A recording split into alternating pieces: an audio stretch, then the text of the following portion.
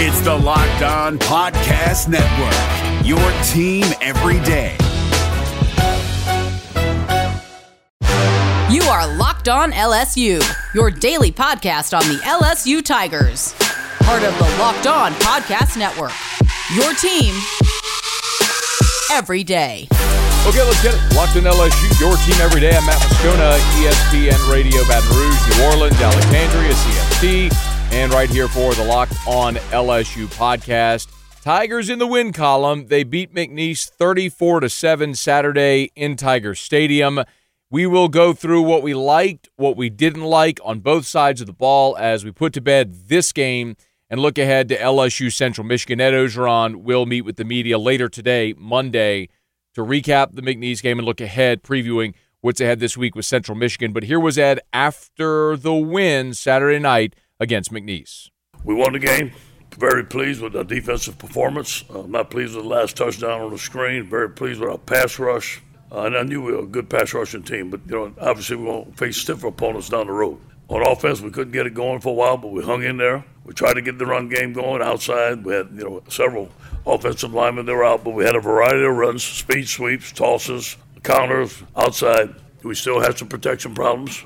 We need to look at it, whether it's personnel or whether it's scheme. We need to fix it because people are still going to come after us. But overall, we're pleased with the win. I thought from game one to game two, we made a jump in a lot of areas. And now we need to take this next jump next week in a lot of areas.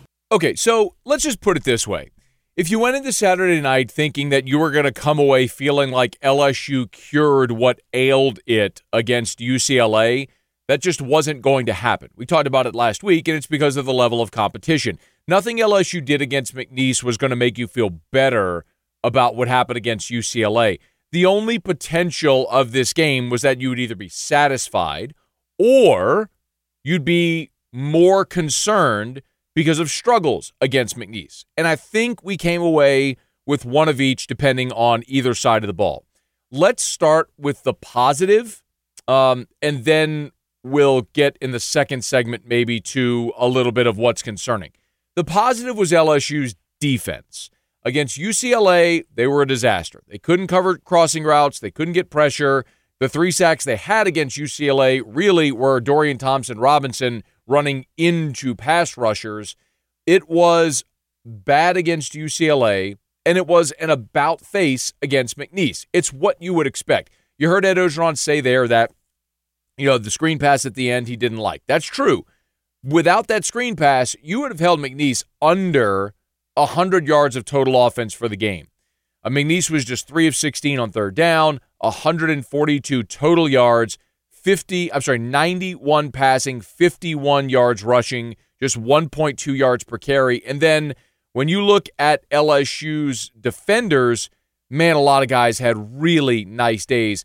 The freshman Mason Smith, 3 sacks in the game. He was unblockable on the interior.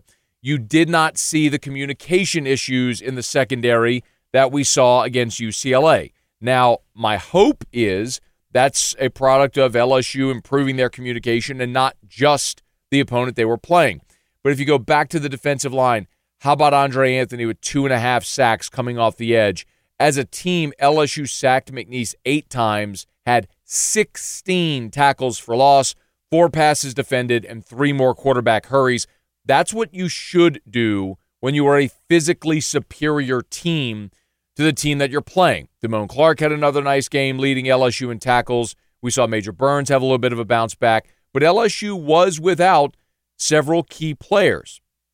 There was no Jay Ward. There was no Todd Harris. There was no Ali Gay. No Dwight McGlothern again. But none of that mattered, and it shouldn't matter when you're playing an FCS school and you fancy yourself as a top-tier SEC and Power 5 school. So that's what we saw defensively from LSU. All in all, a really good day defensively, which is what we expected to happen for LSU against McNeese State. Now you go to Central Michigan and you're going to step up in competition before then going on the road against Mississippi State, and that'll really give you an idea of where you stand in the SEC pecking order, because if you didn't notice, Mississippi State pounded a good NC State team, a team that a lot of people thought had a chance to push Clemson in the ACC this year. So We will find out what LSU is, how much they've really improved defensively over the next 2 weeks as they step up in competition. Offensively, however, that's a different story, and we're going to get to that here in just a second. If you are a college football fanatic, judging by the fact that you're listening to this, you probably are, you need to hear about Prize Picks. Prize Picks is daily fantasy made easy. Prize Picks offers every sport that you can think of: NFL, college football, NBA, college basketball, MLB, soccer, MMA, and more. Prize Picks offers more college football props than anyone in the world and offers all the star players, Power 5, as well as mid-major players you might not have ever heard of. So use the Prize Picks app on the App Store and Google Play.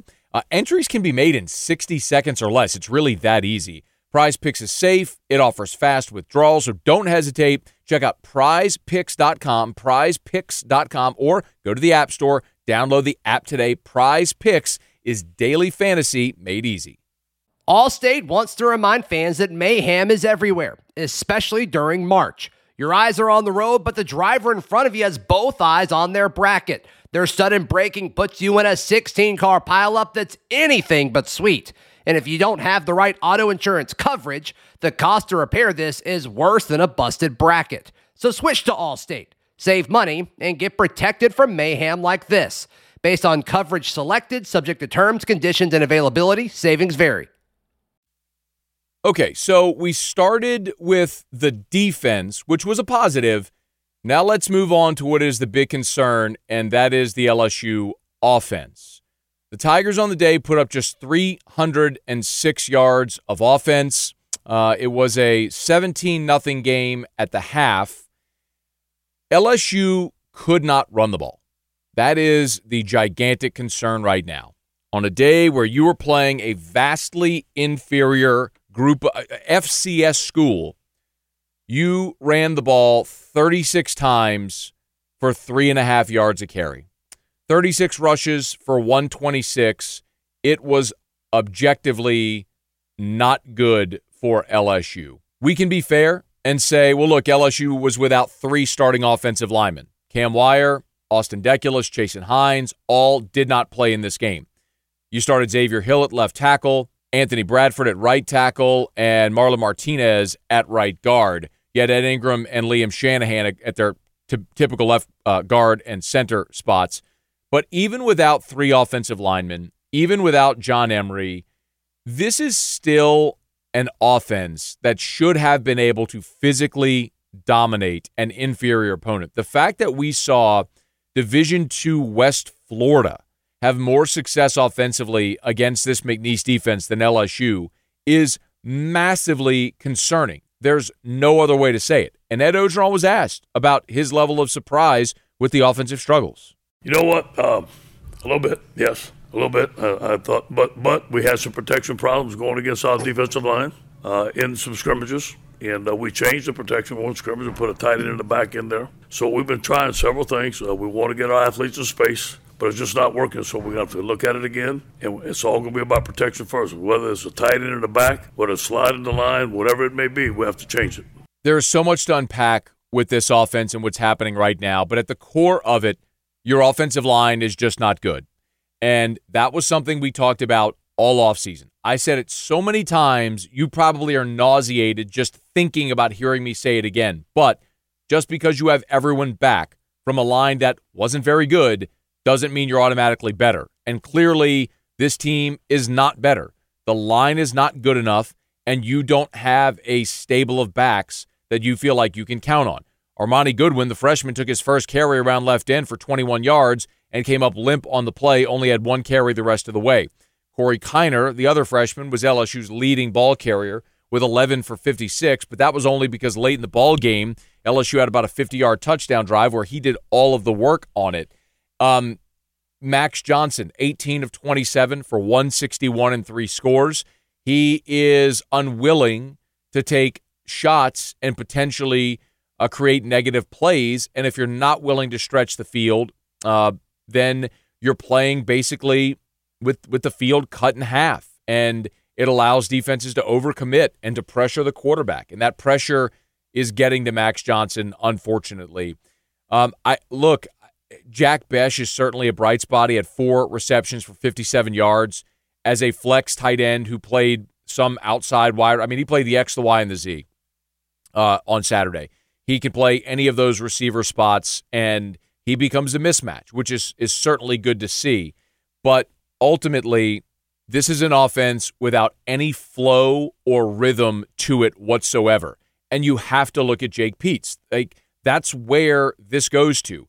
He is the play caller. He is the one supposedly running the air quotes Joe Brady offense. And what we're learning is that the Joe Brady offense maybe wasn't the Joe Brady offense. Maybe it was the Joe Burrow offense and the Jamar Chase and Justin Jefferson and Thaddeus Moss and Clyde Edwards-Helaire offense. You had better players in 2019. It was in part certainly who was calling the plays and in what sequence, but that was Steve Ensminger. So they're trying to chase this ghost of 2019 and the Joe Brady offense instead of doing what this team can do exceptionally well or finding what this team can do exceptionally well. But unfortunately right now, the only thing we know is Kayshon Boutte is a stud and Cade York can make anything. He set the Tiger Stadium record not once but twice for longest field goal made in a game. So you know you got a stud kicking the football, and you know you have a couple of studs that can catch it, but you got to find a way to get them the ball, and that's the biggest problem this team is having right now. Now, the other big storyline from Saturday is that Garrett Nussmeier, the freshman quarterback, did make his debut. Here's what Ed Orgeron said about Nuss. Good in spots. The guy's been phenomenal at practice. Phenomenal. I think he did very well. Didn't make the big plays like I thought he would, but I think he was running for his life some of the time. A couple of times his passes were dropping, but I thought he did very good, and I would have no problem putting Garrett in if something happened with Max. Now, the qualifier there was at the end was that he'd have no problem putting Garrett in if something happened to Max. Well, if something happened to Max, you'd have no choice but to put Garrett in at that point. Maybe the fact that he's not comfortable or confident putting Garrett Nussmeier in again in that spot is what you need to know. Nussmeier just 3 of 10 for 19 yards, no touchdowns, no interceptions. He was sacked once for a loss of 5. The only thing I could say specifically about Nussmeier is the energy offensively and the tempo picked up when Garrett Nussmeier went in the game. I would argue that the best play he made was actually the throwaway. There was an incomplete pass on first down, and on second down, he was flushed to his right. He avoided the pass rush. He approached the line of scrimmage and then beautifully just moved. He was very aware of keeping his head downfield, where the line of scrimmage was, and he made his way to the right and worked his way down the line of scrimmage. Be careful not to pass it toward the sticks, and then ultimately just threw the ball away. That was a very heady play, didn't force the football, didn't make a mistake, but gave his players a chance to get open and to make a play, and ultimately made a good decision with the football. That's what maybe you wouldn't expect from a freshman trying to make an impact, but we did see that from Garrett Nussmeier on Saturday. So if this offense continues to scuffle this week against Central Michigan, I think if you're Ed Orgeron, if you're Jake Peetz, you legitimately start to look and think, where is the opportunity potentially to make a change at quarterback? And I am not, by the way, pinning all of the offensive struggles on Max Johnson. I think it begins with the offensive line. We saw last year as a freshman when Max Johnson had time to throw against Florida and Ole Miss, he picked them apart. He shredded them, threw for 400 yards against Ole Miss. The problem was you were going against 2 of the worst defenses in the SEC last year in Florida and Ole Miss. And now when your offensive line isn't holding up, we're seeing how Max Johnson handles pressure or doesn't handle pressure. So that likely isn't going to get better this year. Does Garrett Nussmeier give you a better chance to make plays and be fluid in this offense instead of Max Johnson? Because if the pressure issues don't resolve, who is going to give you an option to function within this offense and extend plays? And it might be Garrett Nussmeier. That's something we'll have to wait and see. Okay, so after 2 games, what are we thinking big picture about this team and how the season may go? I do have a thought on that. Got to remind you about Sweat Block, doctor-created, doctor-recommended. Sweat Block works for up to 7 days per use, and it comes with the dry shirt guarantee. If Sweat Block doesn't keep you dry, get your money back. Sweatblock.com. You apply it at night, you go to bed, you wake up, you wash, you go about your day, and you do not worry about sweat. It's sweatblock.com, sweatblock.com.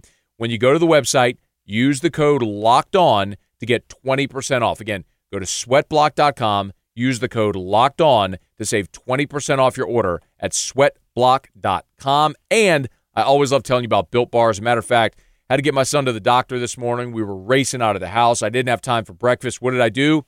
I grabbed a Built Bar, cookies and cream to be exact.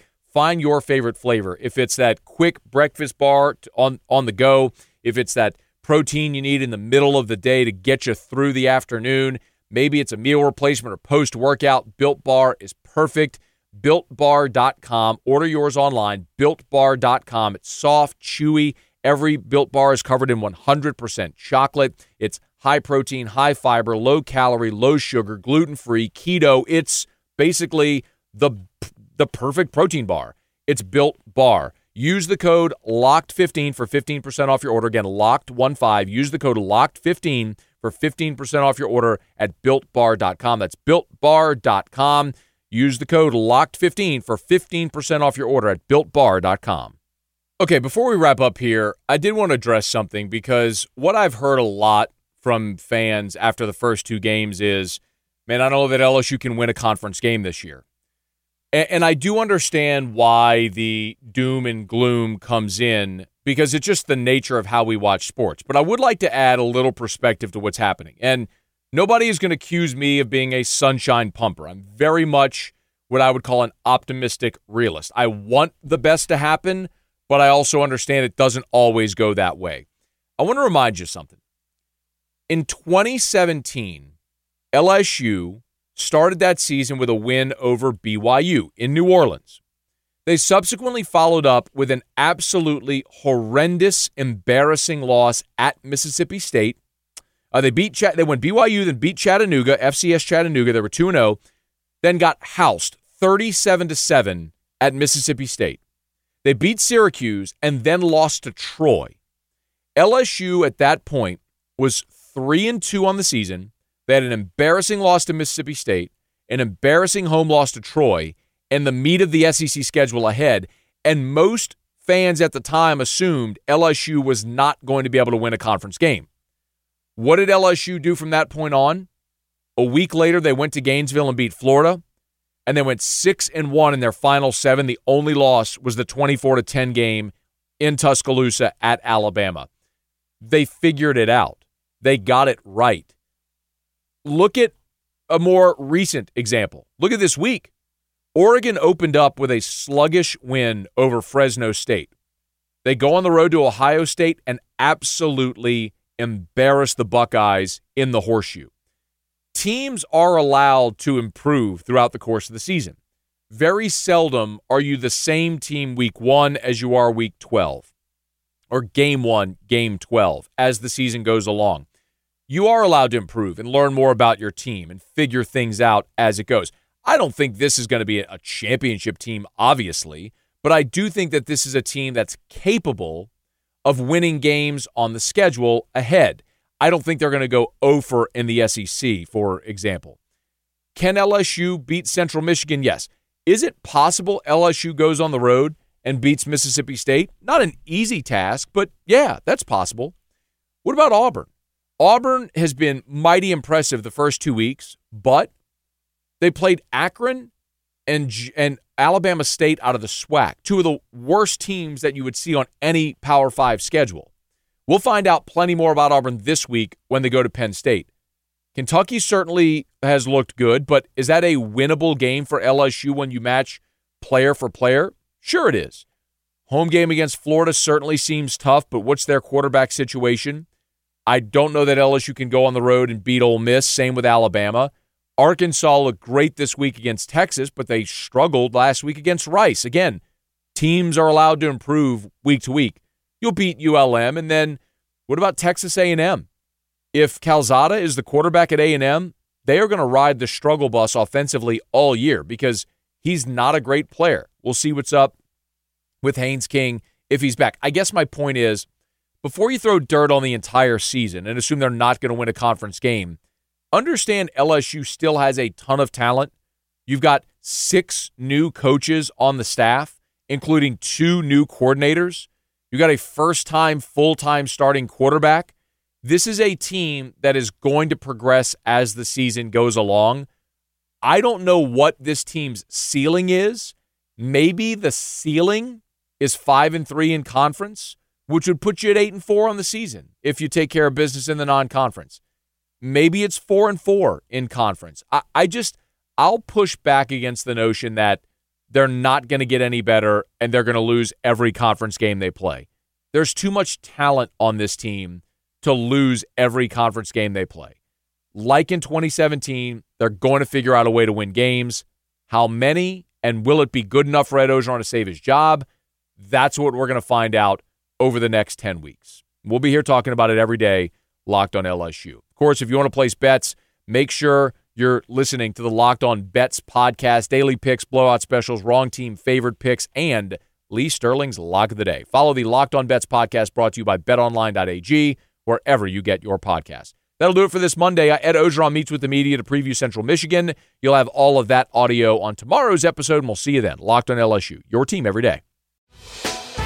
Hey, Prime members, you can listen to this Locked On podcast ad-free on Amazon Music. Download the Amazon Music app today.